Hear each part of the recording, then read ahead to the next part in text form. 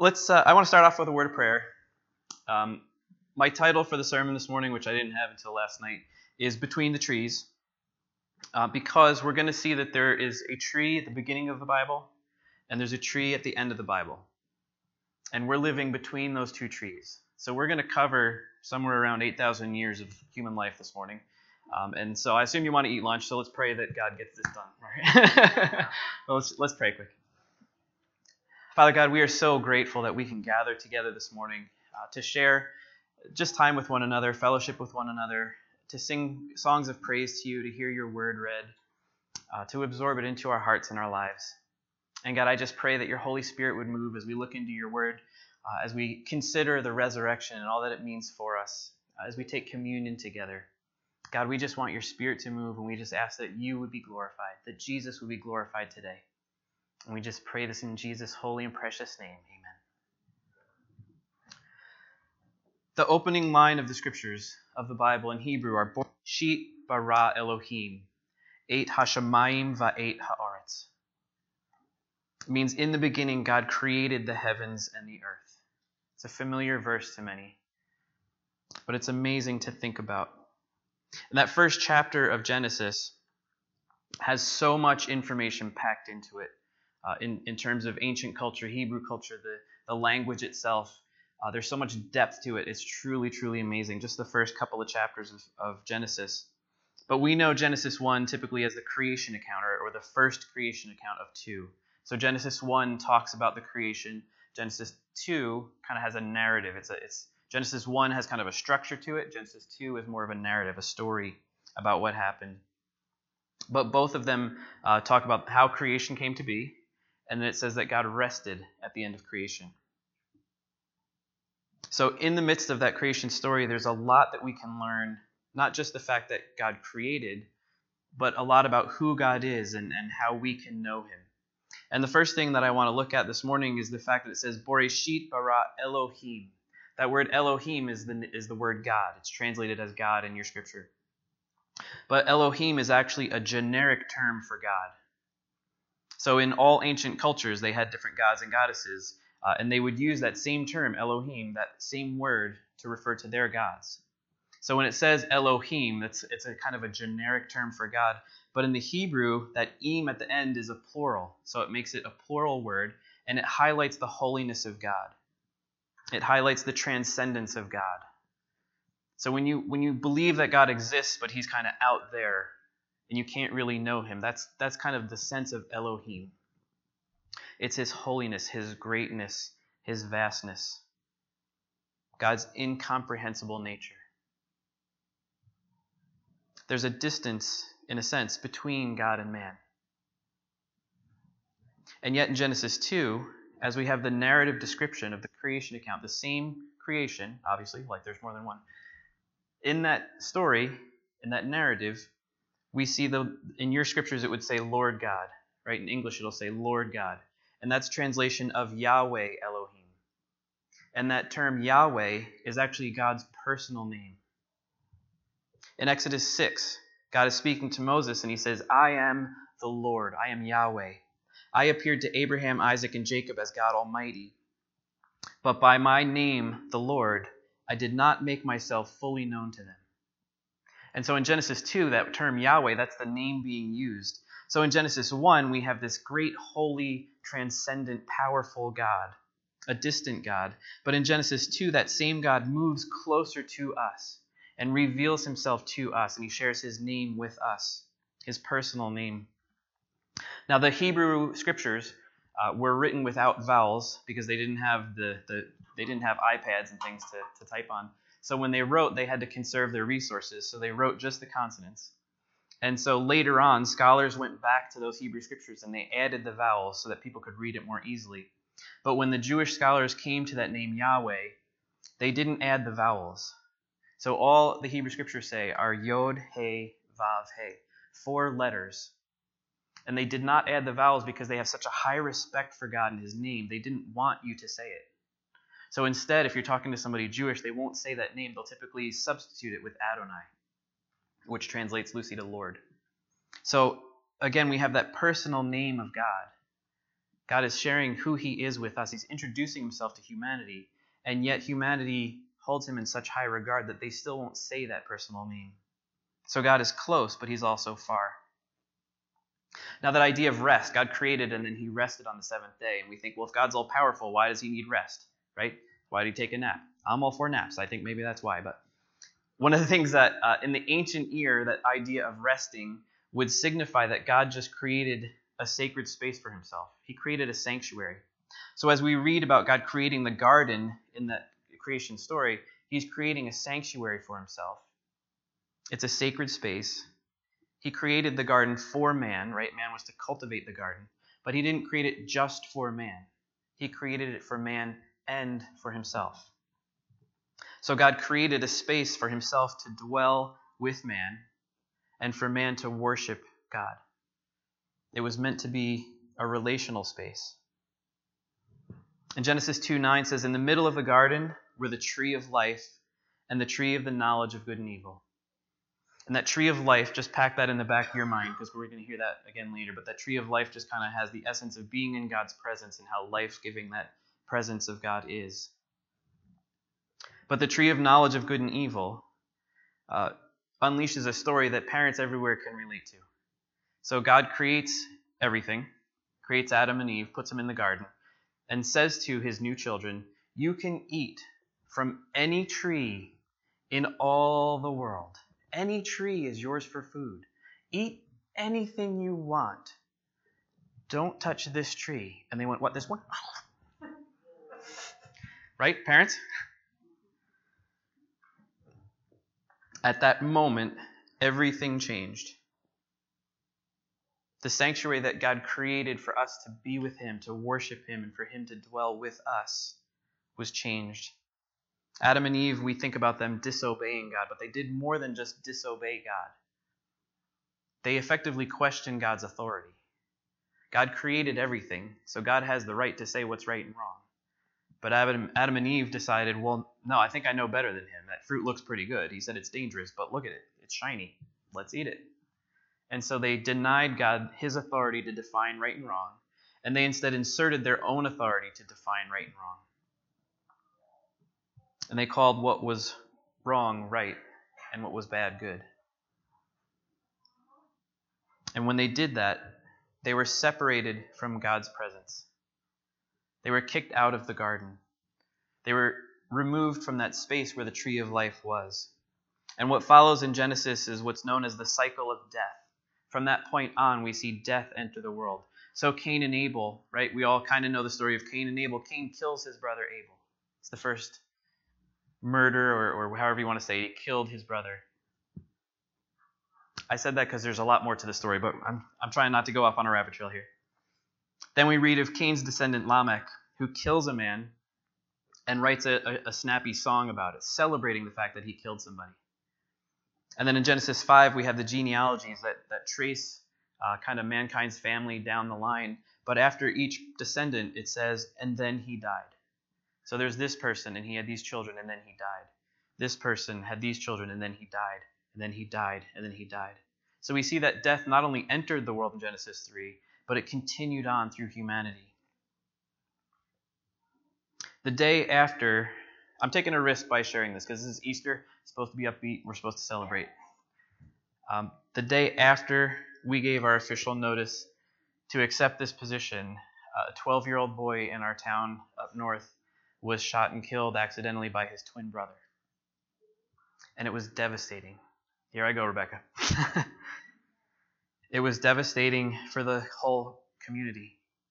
It's a small community, so you can't just ignore the fact that this happened. And it doesn't just resonate in your mind. It's somebody that you've interacted with on a regular basis. This kid lived 2 houses from us, and he spent a lot of time at our house. Sorry, trying to hold it together. In the midst of that, I know, I shared it with Frank, I know many of you were praying for us, and I just wanted to pause and appreciate that. It really meant a lot to us, and it got us through that situation. But as you can imagine, it was devastating. It was a devastating loss. As a pastor, I knew the family pretty well. I knew people, first responders that were there, so I found out pretty quickly what had happened. And was with the family during some very raw moments. It was tough. It was rough. It happened Thursday afternoon, and late Saturday night, I was in the kitchen with Sarah, and I realized that my hands were still shaking. I was still trembling. It just rocked our world. It rocked our family. It rocked our community. And I share that to say that the cycle of death in Genesis can be theoretical. It can be abstract, right? We know people die. But when it's close to you, it hurts. It tears you up inside. It raises a lot of difficult questions that we need to wrestle with. Why does God allow things like that? Why do people die at all? Why is there pain like that in our world? What happens when we die? Last week we looked very briefly at the idea of the Jewish Passover celebration. In Hebrew, again, Pascha, I think that's how you say it. I don't know, there's a in there, I think. Pascha. It means Passover. And the Jewish people celebrated that for about 3,500 years prior to today. For about 3,500 years, they would celebrate this event that took place in Hebrew culture. They were celebrating the time that they were enslaved by Israel, but God rose up Moses, a leader, and sent him to Pharaoh to get them released from slavery. So Moses went before Pharaoh. I'm just kind of quickly summarizing this, and kept saying over and over, "Let my people go." And Pharaoh would not let them go. And so God would send a plague. And those plagues that he sent against Egypt were direct challenges to Egyptian gods. And so God continued to challenge and challenge and challenge and challenge. And Pharaoh denied and denied and denied and denied. And finally, God said that he was going to send a last plague that would result in the death of every firstborn son in the world, in the land. So from Pharaoh's family all the way down to the slaves, from people to animals, the firstborn male of every family would die. But God made a provision for his family. He told them to take a 1-year-old male lamb without defect and to slaughter it at twilight and put the blood on the tops and sides of their doorway. And when the Spirit of God went through the land to take the firstborn, he would see the blood on the doorway and he would pass over that home. And so the Hebrew children were spared and they were released from slavery. And God ordained to them to celebrate a festival every year to remember what he had done for them, to remember the fact that he brought them out of slavery, that he took care of them through the desert, brought them into the land that God had promised. So for about 1,500 years, the Jewish people celebrated this Passover meal. And as we get into the Gospels, as we near the Easter season, Jesus, as we looked at last week on Palm Sunday, he was entering Jerusalem as a pilgrim to celebrate that festival. Last week, I talked about the football, right? Getting back to the basics. And I challenge you to wrestle with the question, who is Jesus? Anybody do your homework? Did you read a gospel? All right, we're done here. No. Yeah, you're honest. That's good. I'd love to make you feel guilty, but I didn't get through it either. But we'll do it this week, right? Can we do it this week? Pick a gospel. Matthew, Mark, Luke, John. Mark's the short one.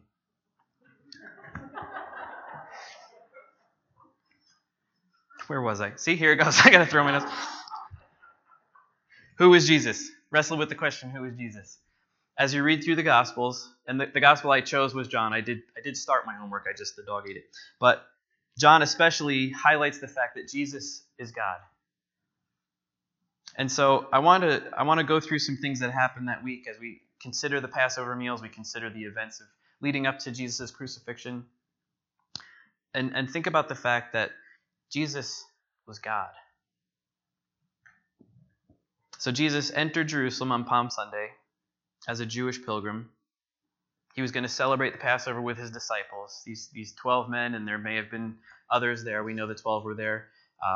Mary Magdalene was likely with him. She was following him quite a bit. She was a disciple. There were other disciples that aren't necessarily named. But so Jesus has his crew, right, his entourage, and he gets into Jerusalem specifically to celebrate Passover with them.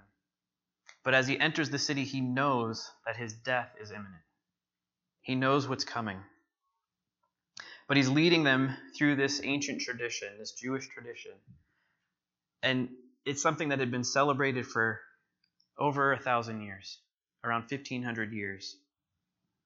And yet, as he goes through this tradition, as he goes through this celebration, he takes some forks in the road. He changes some of the traditions. He veers off of what had been done for generations. So at mealtime, as they enter the home for the Passover meal, what normally would have happened was one of the servants that served the home would take the men and the women, and they would wash their hands and they would wash their feet. That was the job of a servant. But during this particular Passover, Jesus breaks tradition. Now, Jesus, as the rabbi, he would have been the host of the meal, so he would have had a ceremonial hand washing. So you walk around with a bowl and a pitcher, and you pour water over their hands, and you just kind of rub in. But that's not really doing much, right? But Jesus broke tradition, and in John 13, we read this. The evening meal was in progress, and the devil had already prompted Judas, the son of Simon Iscariot, to betray Jesus. Jesus knew that the Father had put all things under his power, and that he had come from God and was returning to God. So he got up from the meal, took off his outer clothing, and wrapped a towel around his waist. After that, he poured water into a basin and began to wash his disciples' feet, drying them with the towel that was wrapped around him. When he had finished washing their feet, he put on his clothes and returned to his place. Do you understand what I have done for you? He asked them. You call me teacher and Lord, and rightly so, for that is what I am.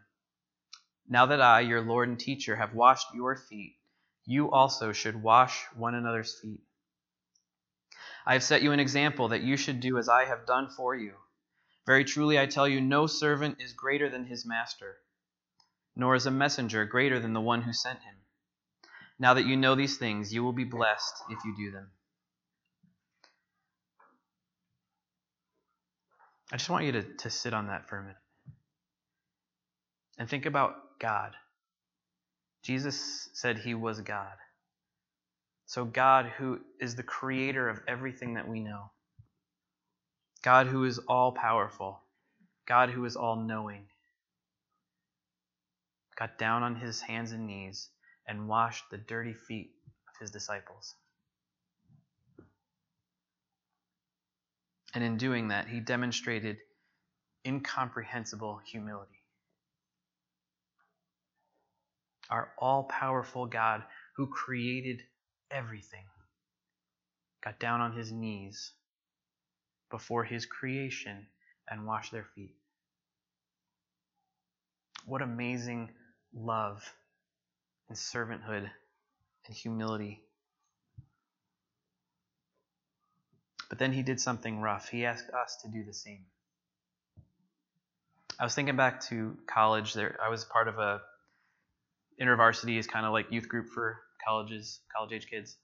And at one point, the leadership of InterVarsity decided they were going to have a foot washing ceremony or whatever you want to call it.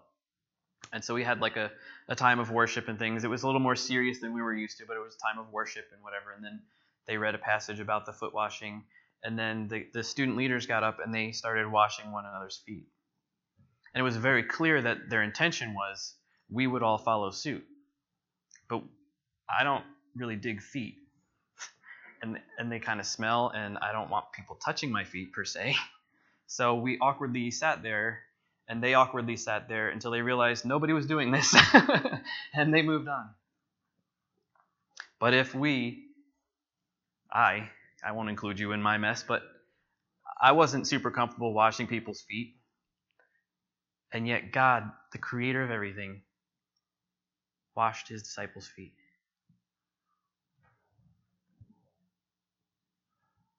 You will hear me say this often over time. Ministry is messy. Ministry is messy.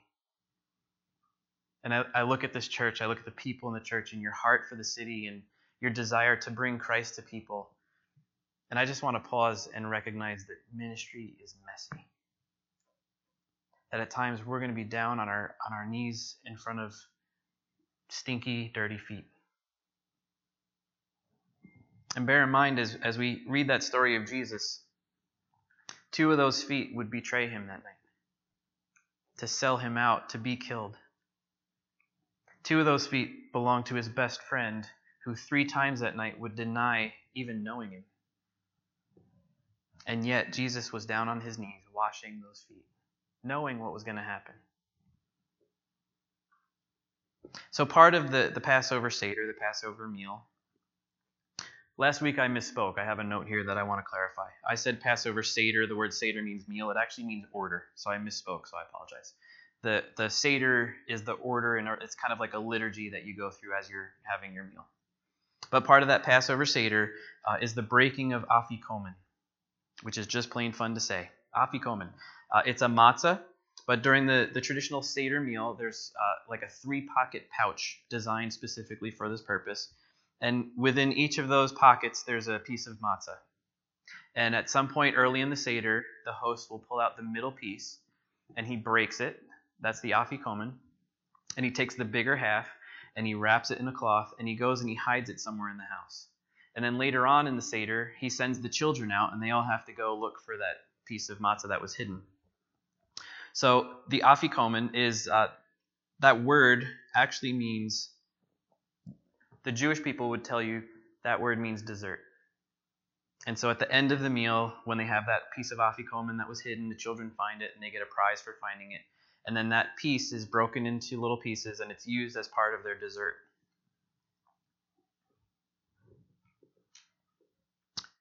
At the end of the meal, I'm lost again. I usually have printed notes, but I realized last night I don't have a printer because we just moved here. So early on, you break the Afikomen, you hide the piece, the children find it later, bring it back. It's possible that Jesus, when he was initiating the Lord's Supper, or communion, however you know it, it's possible that it was that Afikomen that he broke and said, "This is my body." In John 6:35, Jesus said, "I am the bread of life. He who comes to me will not hunger, and he who believes in me will never thirst." So this idea of Jesus being bread was brought out through the Gospels, but then at this point in the Seder, Jesus is taking, again, an ancient celebration, and he's putting new meaning to it based upon what he's about to do. If, in fact, he did use the Afikomen for the Lord's Supper, there are 3 pieces of matzah in that bag. He chose the second one. When you baptize people, you baptize them in the name of the Father, the Son, and the Holy Spirit. So it's possible there's significance to that second piece being the Son within the Trinity. The word Afikomen, again, if you ask a Jewish person, they would say that it's a dessert. It's part of the dessert of the Passover Seder. But that word Afikomen has a little mystery around it. And it can also mean hidden or concealed, which would signify Jesus, having died and been buried, he was hidden. He was concealed for a time. But then the children go and they find it, they reveal it. And we know Jesus was revealed again. That same word Afikomen can also mean what is to come. It can look forward to something that's still coming. So all of this could refer, in the Passover Seder, could refer to the act that Jesus was about to perform in sacrificing himself for us. Within the Passover Seder, there are also moments where each person would have a glass of wine. And they can drink wine through the meal, but then there are parts of the ceremony where you ceremonially take the glass, and there's a blessing said, and there's something read about the history of Israel, and then they drink together. And so again, Jesus takes the Afikomen, he breaks it, and he puts new significance to it. He takes the wine that's been used for these different blessings and these different meanings, and he puts new meaning to it. In Luke 22, we read, Jesus took bread, gave thanks, and broke it. And he gave it to them, saying, "This is my body, given for you. Do this in remembrance of me." In the same way, after the supper, he took the cup, saying, "This cup is the new covenant in my blood, which is poured out for you." Again, he took an ancient tradition and he put new meaning to it. In John 19:14, we read that Jesus went before Pilate, right, during this trial. He went before Pilate on the day of preparation. And the next day was the Sabbath. And that's meaningful because the lambs that would have been slaughtered for the Passover meal, would have been slaughtered on the day of preparation. Because the Sabbath you don't do work. So on the day of preparation, you're getting everything ready for your meal. And then as the sun goes down, that begins the next day. That begins the Sabbath. And that's the day they begin their Passover meal. They begin to eat what's already been prepared. That's significant because that's the day all of the Passover lambs would have been slaughtered. And we know that is the day that Jesus, the Lamb of God, was crucified. And so just as back in ancient Israel, a lamb's blood was used to cover over their sin, to protect them, so Jesus, the Lamb of God, he was slaughtered, and his blood covers our sin and protects us. We're going to celebrate the Lord's Supper together at this time. I'm gonna just pause there, and what I'm going to do is, because I don't know how you all normally take communion, we're just making it up this morning. I'm going to have you all just come up. There's prepackaged cups and crackers in there. So you can just come up, grab a cup, go back to your seat. And in that time, in your travels, just examine yourself. Think about yourself. Are you right with God? Is there something keeping you from being close to God this morning? Is there some sin? Is there some hurt, some doubt, some shame that's keeping you from being close to God? Ask the Holy Spirit to reveal to you anything right now. And when you're ready, just come up, grab the cup, go back to your seat, and we'll all take together in a few minutes.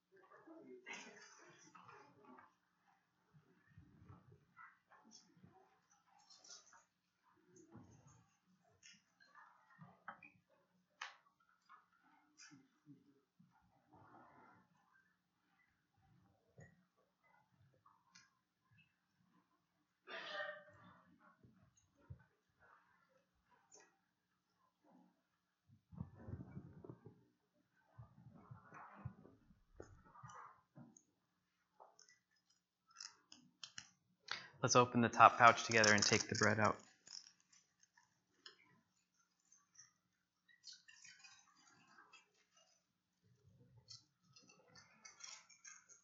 As we consider the fact that Jesus was God, as we consider the fact that Jesus, the Rabbi, was celebrating the Passover Seder, looking back to the Lamb that was slaughtered and whose blood protected his people, freed them from slavery.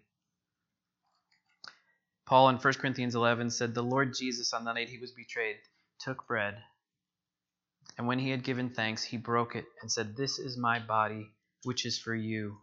Do this in remembrance of me.'" The brokenness that you suffer, the hurts inside that you suffer, the abuses you've taken throughout life, physical ailments, all of that Jesus took on himself and was broken on our behalf. Let's take together in remembrance of that.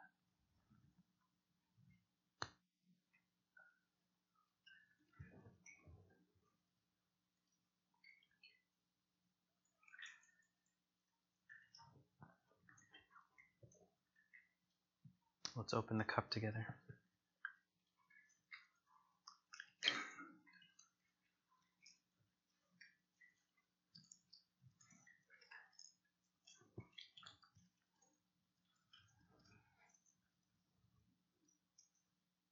Paul said, in the same way, after supper, he took the cup, saying, "This cup is the new covenant in my blood.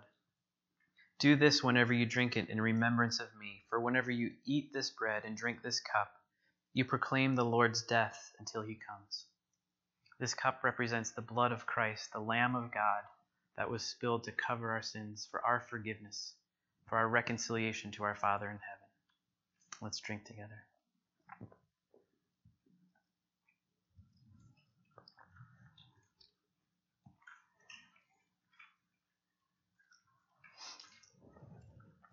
Jeremiah 31:31-34 speaks of the new covenant that Jesus referred to. It said, "The days are coming, declares the Lord, when I will make a new covenant with the people of Israel and with the people of Judah.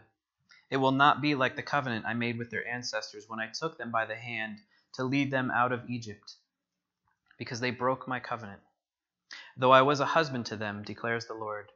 This is the covenant I will make with the people of Israel after that time, declares the Lord.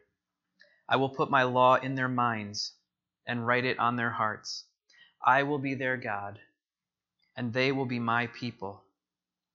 No longer will they teach their neighbor or say to one another, 'Know the Lord,' because they will know me, from the least of them to the greatest, declares the Lord. For I will forgive their wickedness and will remember their sins no more."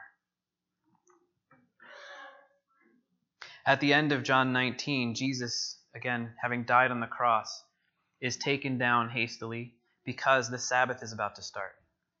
And the Jewish people can't do work on Sabbath. It's not right for them to prepare the body on the Sabbath. So they hastily take Jesus down and they put him in a tomb. After the Sabbath, Mary Magdalene and some other women go to the tomb to prepare the body properly. It says they have with them the spices and things that they would need to prepare the body. But something surprising happens.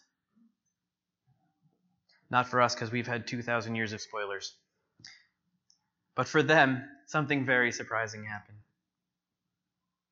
In John chapter 20, we have the story that Rebecca was referring to earlier. Now Mary stood outside the tomb crying.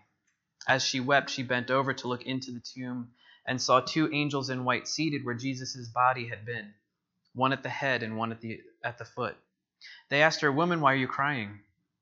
"They have taken my Lord away," she said, "and I don't know where they have put him." At this she turned around and she saw Jesus standing there, but she did not realize it was Jesus. He asked her, "Woman, why are you crying? Who is it you're looking for?" Thinking he was the gardener, she said, "Sir, if you have carried him away, tell me where you have put him, and I will get him." Jesus said to her, "Mary." She turned towards him and cried out in Aramaic, "Rabboni," which means teacher. Jesus said, "Do not hold on to me, for I have not yet ascended to the Father. Go instead to my brothers and tell them I am ascending to my Father and your Father, to my God and your God." Mary Magdalene went to the disciples with the news, "I have seen the Lord," and she told him that he had said these things to her. By the death of Christ on the cross, we have been set free from the slavery of our sin. Just as the Israelites were set free from slavery in Egypt, we have been set free from the darkness that we were born into, from the bad decisions we would inherently make, from the rebellion. A while back, I overheard some people having the conversation of, why did Adam and Eve go and ruin life for us? Because if they had only done the right thing, then we'd be okay. Don't kid yourselves, we'd eat the fruit. We all have that rebellious heart. We all want to be the one in charge, making the decisions about what's right and what's wrong. But God freed us from that through his Son Jesus on the cross. We are forgiven. We are reconciled to our Father in heaven. So the resurrection of Christ, we're here to celebrate the resurrection of Christ. And I really want to kind of dwell on what the resurrection means for us. Why do we care? Easter bunnies are cool, chocolate's great, but why do we care about the resurrection? Because the resurrection of Christ gives us hope. That is where our hope lies, in the resurrection of Christ. In 1 Corinthians 15, Paul writes, "Listen, I tell you a mystery. We will not all sleep, but we will all be changed. In a flash, in the twinkling of an eye, at the last trumpet. For the trumpet will sound, the dead will be raised imperishable, and we will be changed. For the perishable must clothe itself with the imperishable, and the mortal with immortality. When the perishable has been clothed with the imperishable and the mortal with immortality, then the saying that is written will come true. Death has been swallowed up in victory. Where, O death, is your victory? Where, O death, is your sting? The sting of death is sin, and the power of sin is the law. But thanks be to God, he gives us victory through our Lord Jesus Christ. Therefore, my dear brothers and sisters, stand firm. Let nothing move you. Always give yourselves fully to the work of the Lord, because you know that your labor in the Lord is not in vain. Now I shared of the passing of that 12-year-old boy and how devastating it was, and how difficult and traumatic it was to walk with the family through that and with our community through that. But 2 weeks before he died, this kid was a regular at our kids club. Every Wednesday night, kids come out, we feed them, we have them play games, we tell them a Bible story, they have time of singing. And Sarah happened to be this boy's group leader.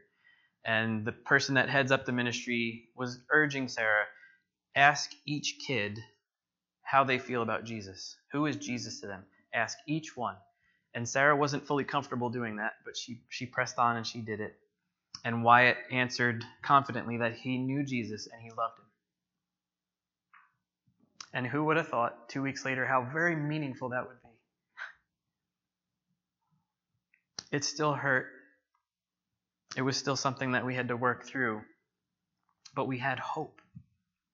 We had hope because we know about the power of the resurrection of Christ. And we know that his faith was in Christ. In 1 Peter chapter 1, we read, Blessed be the God and Father of our Lord Jesus Christ. According to his great mercy, he has called us to be born again to a living hope through the resurrection of Jesus Christ from the dead, to an inheritance that is imperishable, undefiled, and unfading, kept in heaven for you, who by God's power are being guarded through faith for a salvation ready to be revealed in the last time. In this you rejoice, though now for a little while you have been grieved by various trials, so that the tested genuineness of your faith, more precious than gold that is perishable though it is tested by fire, may be found to result in praise and glory and honor at the revelation of Jesus Christ. Peter writes that we have a living hope because our hope is in Christ. Our hope is in that death of Christ that freed us from the slavery to sin, that brought us forgiveness of our sin, that brought us reconciliation to our Father. But that hope doesn't stop there because Jesus rose from the grave. He defeated death. By death, he defeated death. So that now when we consider Wyatt, we know for a fact that he is in the arms of Christ. We have that hope. We have a living hope because Jesus is our hope and Jesus is alive. I started out saying we live between the trees. In Genesis, we read about the tree of life. We read about being in the presence of God and how life-giving that was. And yet we look around and at times we feel very far from God, don't we? We see the violence, we see the hatred, we see the racism, we see politics dividing our country, we see people in starvation around the world. All these terrible, terrible things are going on. And we if we're honest, we question, right? God, what are you doing? Where are you? Are you there? Am I talking to myself? We all have those questions in our mind. But we're living between the trees. There's a theological idea of already not yet. That Jesus came and said the kingdom of heaven is at hand. And we can already see the kingdom of God here on earth. When people do good things, when they help those who are hurting, when we bring healing, when we pray with people. That is God bringing the kingdom here on earth. That's already. And yet there's a not yet dynamic also. The kingdom of God is not yet what it's going to be. We're seeing the starts of it, but it's not yet in its fruition. We're living between the trees. In Revelation 21, John writes, Then I saw a new heaven and a new earth. For the first heaven and the first earth had passed away, and there was no longer any sea. I saw the holy city, the new Jerusalem, coming down out of heaven from God, prepared as a bride, beautifully dressed for her husband. And I heard a loud voice from the throne saying, Look, God's dwelling place is now among the people, and he will dwell with them. They will be his people, and God himself will be with them and be their God. He will wipe away every tear from their eye. There will be no more death, or mourning, or crying, or pain, for the old order of things has passed away. He who was seated on the throne said, I am making everything new. Then he said, write this down, for these words are trustworthy and true. For many people who don't know Christ, the world around us is as good as it gets. How depressing. But for us, we know in the midst of the darkness of this world, there is light. And we know it because Jesus Christ put that light in us when we put our faith in him.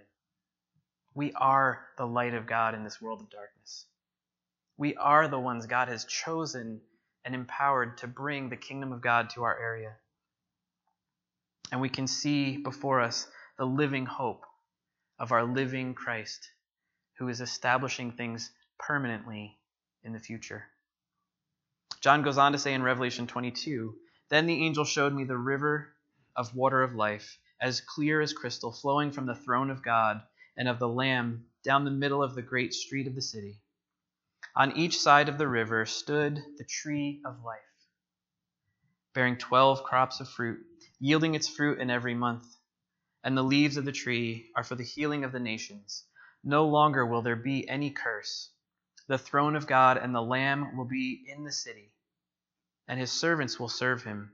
They will see his face, and his name will be on their foreheads. There will be no more night. They will not need the light of a lamp or the light of the sun, for the Lord will give them light, and they will reign forever and ever. There's a tree at the beginning of the story. There's a tree at the end of the story. We're living between the trees, but don't lose hope, because God is making all things right. He's going to take everything that we know and he's going to make it the way he intended it from the start. And he can do that because of the blood of Christ that freed us from our darkness. The resurrection of Christ brings us living hope. And I want to be clear, that living hope starts now. Jesus said, I have come that you might have life. And he didn't say, when you die. He means now. When we realize what Jesus did for us, that Jesus was God, and that God stepped into our world, that Elohim stepped in to get closer to us, to show us Yahweh. And he took our sin and he lived a perfect life on our behalf. He shed his blood in our stead so that now we can be free. And then by his resurrection, we have the hope of our own resurrection. And that starts now. We can be in God's presence now. That's something to celebrate. Let's close in prayer and thank God for what he did for us. Thank God for stepping into our world and allowing us to know him better. Heavenly Father, we are so grateful for who you are. And God, we question you very often because we have finite minds. We can't understand all things. And God, sometimes we don't understand the punishment that you would hand out. We don't understand why there's a hell. We don't understand why people would end up there if you're a good God. And yet you are a just God as well. And we wouldn't want you to be unjust. Because when we look at our world, we recognize the things that are not right. We see people suffering, and we get angry because we know that's not right. We see people get cheated and hurt and victimized, and we get angry because we know that's not right. And that's because you are a just God. And yet you are also a God of great love and mercy and compassion. Your word says that you don't want any one of us to live without you. You want us to all come to faith in Christ and what he has done for us. And so this morning we just want to celebrate the amazing humility that Christ demonstrated by stepping off of his throne in heaven and entering into our world to bring us back to you, to free us from the slavery of our own sin, our own rebellion, to bring healing to the hurting, to bring hope to the hopeless. God, you are our living hope. And we're so thankful for the sacrifice that Jesus made on our behalf. And we're so thankful for the resurrection that we celebrate today, bringing new life to this world. And God, we just want to ask that your Holy Spirit would speak to our hearts and help us to understand that new life that we have now. Help us to understand how we can bring that life, that light that you've put in us, to the city around us. To bring the hope you've given us to those who have no hope. To bring the healing that we have experienced to those who are still hurting. God, would you use us as your instruments to bring your kingdom here on earth? Not as it will be in its fruition, but as you would have it now. God, we pray specifically for City Light Church, that this would be a tremendous starting point in the future of this church. God, that you would fill us with compassionate, humble hearts, that we would be willing to serve the people around us, to get down on our knees and wash their feet, to step into their mess of their lives as Jesus stepped into the mess of ours, and to bring that living hope that you've blessed us with to those who are still hurting. We pray for the city of Wilkes-Barre, Lord, that you would just help us to see a vision of what you are doing here so that we can align ourselves with you. God, in humility, we ask that you would make us your instruments in this city to bring your love to people. And God, we look forward to the day that there will be no more hurting, no more pain, no more death, but that we get to dwell with you. We get to live with you for all eternity. We're so grateful. We love you. We praise you this morning. We glorify you and what Jesus did for us. We pray this in his holy name. Amen. Happy Easter, everybody. You're dismissed.